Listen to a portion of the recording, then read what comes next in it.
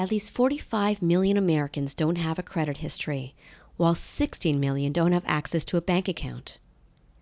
These low-income consumers have a hard time getting car loans, owning a home, and are often trapped in cycles of debt and frustration. But one social entrepreneur is pulling the financially invisible out from the shadows through innovative solutions that leverage tradition, technology, and the belief that everyone deserves a fair marketplace.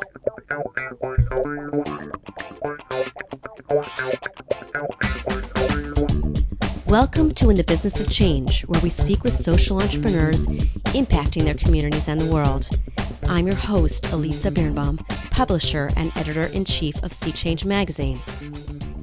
On today's episode, we speak with Jose Quinones, founder and CEO of Mission Asset Fund, about how he's tackling stereotypes of low-income people and transforming the financial services sector through good old-fashioned lending circles and other programs so that everyone has a shot to achieve their dreams.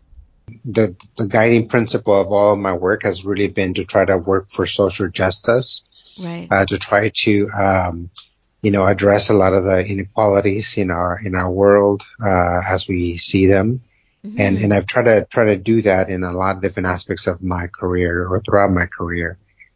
And, one of the things what drove me to the Mission Asset Fund and even the work of financial inclusion overall, mm-hmm.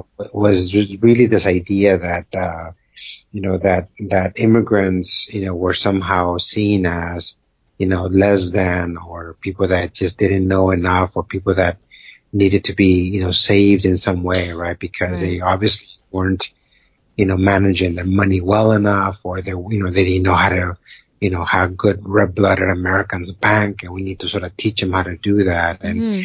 And those ideas were sort of, underlining a lot of the programs and a lot of the policies, and even the products that were created, they're still created, for people that are unbanked or people that are just financially invisible. So I knew fundamentally that those assumptions or those programs or products were just going to fail ultimately because they weren't based in reality. They were based in stereotypes, right. Or these bad things that, that people sort of conjure for immigrants overall. And so that sort of like led me to the work, and not knowing exactly what the work was going to entail, but it was sort of like, I'm going to show, them differently. I'm going to show mm-hmm. that this is actually, there's something more going on in the community itself. And then one thing left, after another, of course, and then we ended up creating MAF and lending circles, and 10 years later, it's 10 years. I just looked at that. I didn't realize how long it's been. So you have different programs that you run. Yeah. Do you want to get into a bit more about those programs and how they're impacting communities? Okay. Sure. I think one of our principles is that, we want to create products that are relevant to people's lives. Right. That we didn't want to create something that was not based on the realities of their lives, or products that weren't actually affecting, what I call as a financial pain point mm-hmm. in their lives. Mm-hmm.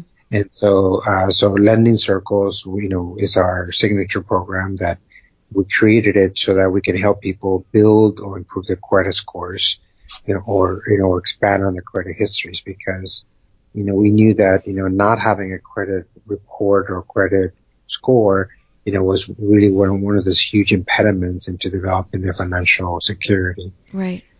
Nowadays, people need, credit reports for everything, right? I mean, in some cases, to rent an apartment. There are some states that, they even allow for employers to look at credit reports before deciding whether to hire somebody or not. Yeah.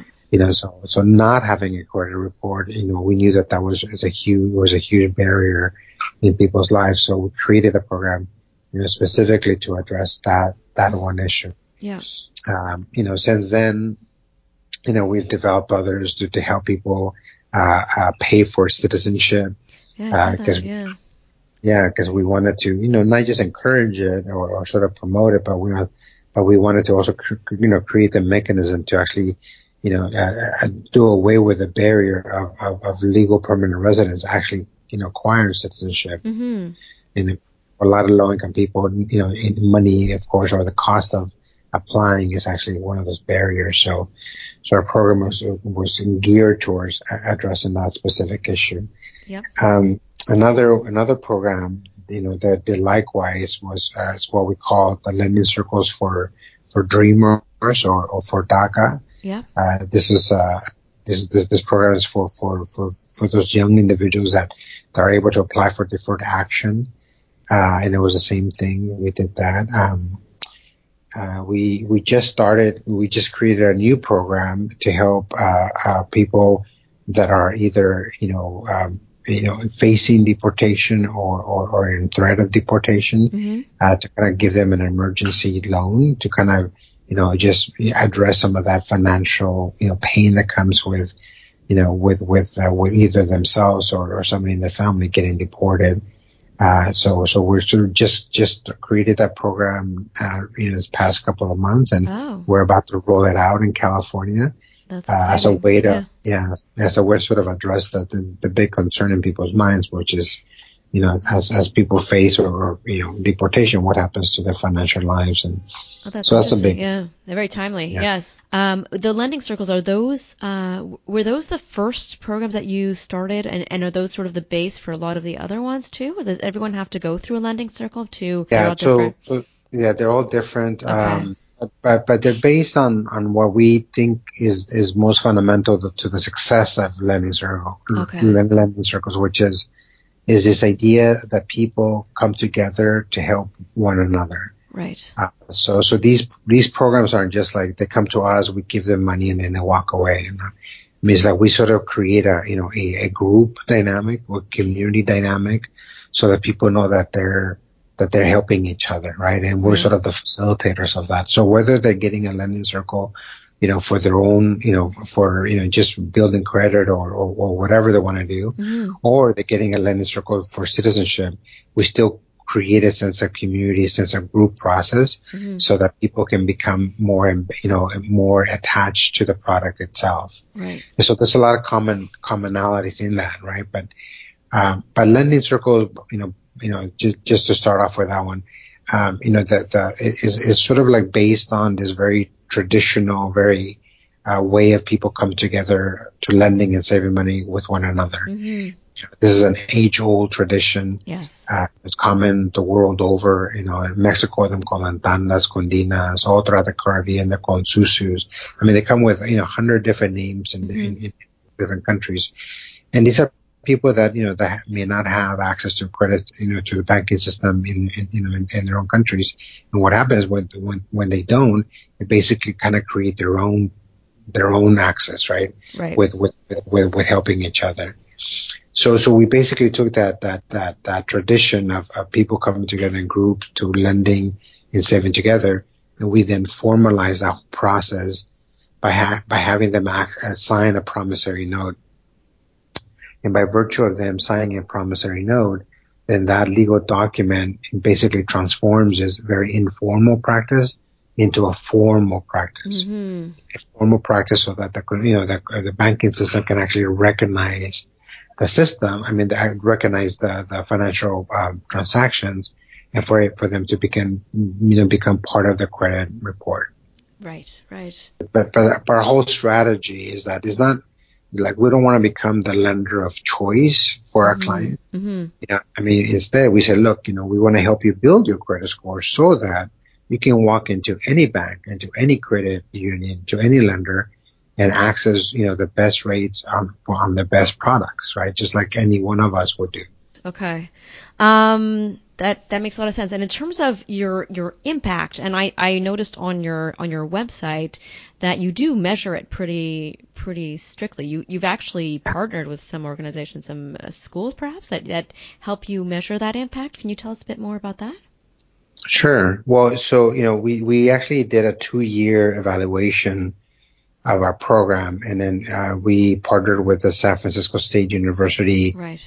The Cesar Chavez Institute, and then there was a group of academics that kind of came together to help us carry out this evaluation, and that a 2-year process where we actually evaluated our clients, people that went through our Lending Circle program, and then we compared their improvement of credit scores and credit histories with a control group, that the people that did not go through our program, but people that look exactly like each other. Right. And so then we were able to sort of compare the difference between those two groups, the treatment group and the control group. And what we found was that within the treatment group, the people that went through our program, we saw that their credit scores increased by an average of 168 points. About a third of our clients, started with, no score, with zero, and they went 0 to 600. Wow. And then the other 70%, had started with the credit score, and then they were able to see an increase of, about 20 points within the span of 10 months. Interesting. Yeah. And then the control group did not see such a high increase. I mean, they saw some increase, but it wasn't as dramatic as it was for the people that went through our Lending Circle program. So we were able to sort of, at the very basic level, measure the credit scores, but we also saw a lot of other improvements in people's financial lives. I mean, people were able to pay down their debt in a much significant fashion. They got additional trade lines, meaning that they applied for other credit cards or other sort of, installment loans, or in some cases even mortgages. And that even in itself, that proved that, this program was able to sort of help a lot of different people in different points of their journey, whether they're buying a house or whether they're starting a business or whether they're just, building up their credit so that they can get the car in the next year or so.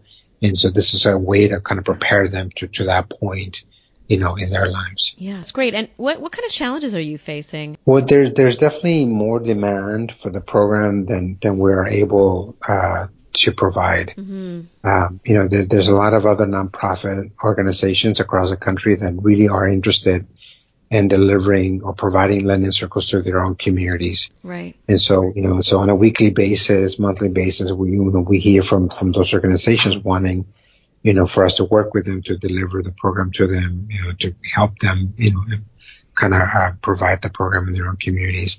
And that's a challenge for us because, because we've had to sort of build a whole infrastructure to work with nonprofits, but we have limits to to our ability to engage in more organizations. Yeah.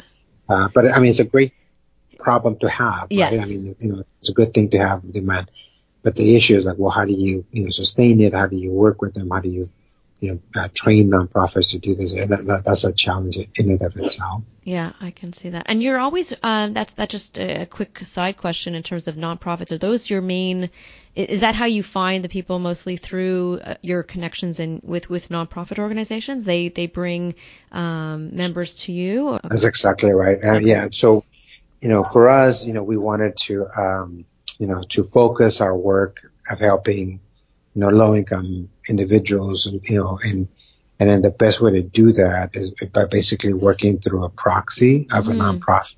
Right. Because the other option was to say, well, let's provide this, program, online, and anybody and everybody could participate. Yeah. And then at that point, you're like, well, that could be great, but how do we ensure that, we're targeting, people that are financially excluded, right? We say, well, let's, if we partner through nonprofits and as a proxy, they're the ones that's how we find low-income individuals across the country. Makes sense. And which brings me to this question of scaling. So, where are you based now? And is this where you've been based for 10 years? Have you grown? Are you looking to grow? Are you, which is also sort of, goes back to the question of challenges too. Well, yeah, I mean, so we've grown, significantly. I mean, I started 10 years ago, just by myself. And then, hired Daniela Salas, who's our, chief operating officer. And then we built a program from there. But now we're a staff of 20. And that, so for a nonprofit, that's, that's a good size, Yeah. But we've grown as the demand for the program has increased, so we're trying to be, smart about it, right? Yeah. we definitely, do want to continue growing, because we know that there's definitely a need for this, but for a nonprofit that, we don't have access to venture capital or, huge sums of money from government. Right. So we have to sort of grow as grants and contributions become available to us, so that we can grow in a more organic, fashion. And right now, your geographical focus is San Francisco. Is that has it gone beyond there? Yeah, it's gone beyond. I mean, okay. Definitely we provide the program to, folks here in the San Francisco Bay Area directly, right? Okay. Right. But we have scaled the program nationally by franchising the program to other nonprofit organizations. Okay. And so, we have partnerships with 51 other nonprofit organizations, which means that we basically kind of give them access to the program. We train their staff to provide the program to their own communities. And in this way, we have one office in San Francisco, but we're working with organizations in Chicago and New York and Miami and LA, and Denver, even in Tennessee, where so we have we're working with organizations in those communities, which basically allows us to just have one office in San Francisco, but through technology, we can provide it, across the country. And have you been doing that a long time, or is that a relatively new thing? The expansion in terms of that quote unquote franchisee model across. Yeah. Well, we started that in 2012. Okay. That's when we started that process of saying, well, how do we expand? Because, before then, we were essentially just building the pilot here in San Francisco. We were, fine tuning the product. And then we're getting we're getting a lot of interest from funders about what we're doing. And they were also interested in, in seeing the program in their own, footprint. Right. So at that point we were challenged with the question of like, well, how do you expand or how do you scale, with the concrete idea that nonprofits do not scale in the way that for-profit groups scale, right? Which is by opening up offices everywhere or stores everywhere. I mean, that's just not, that's just cost prohibitive for us. Yes.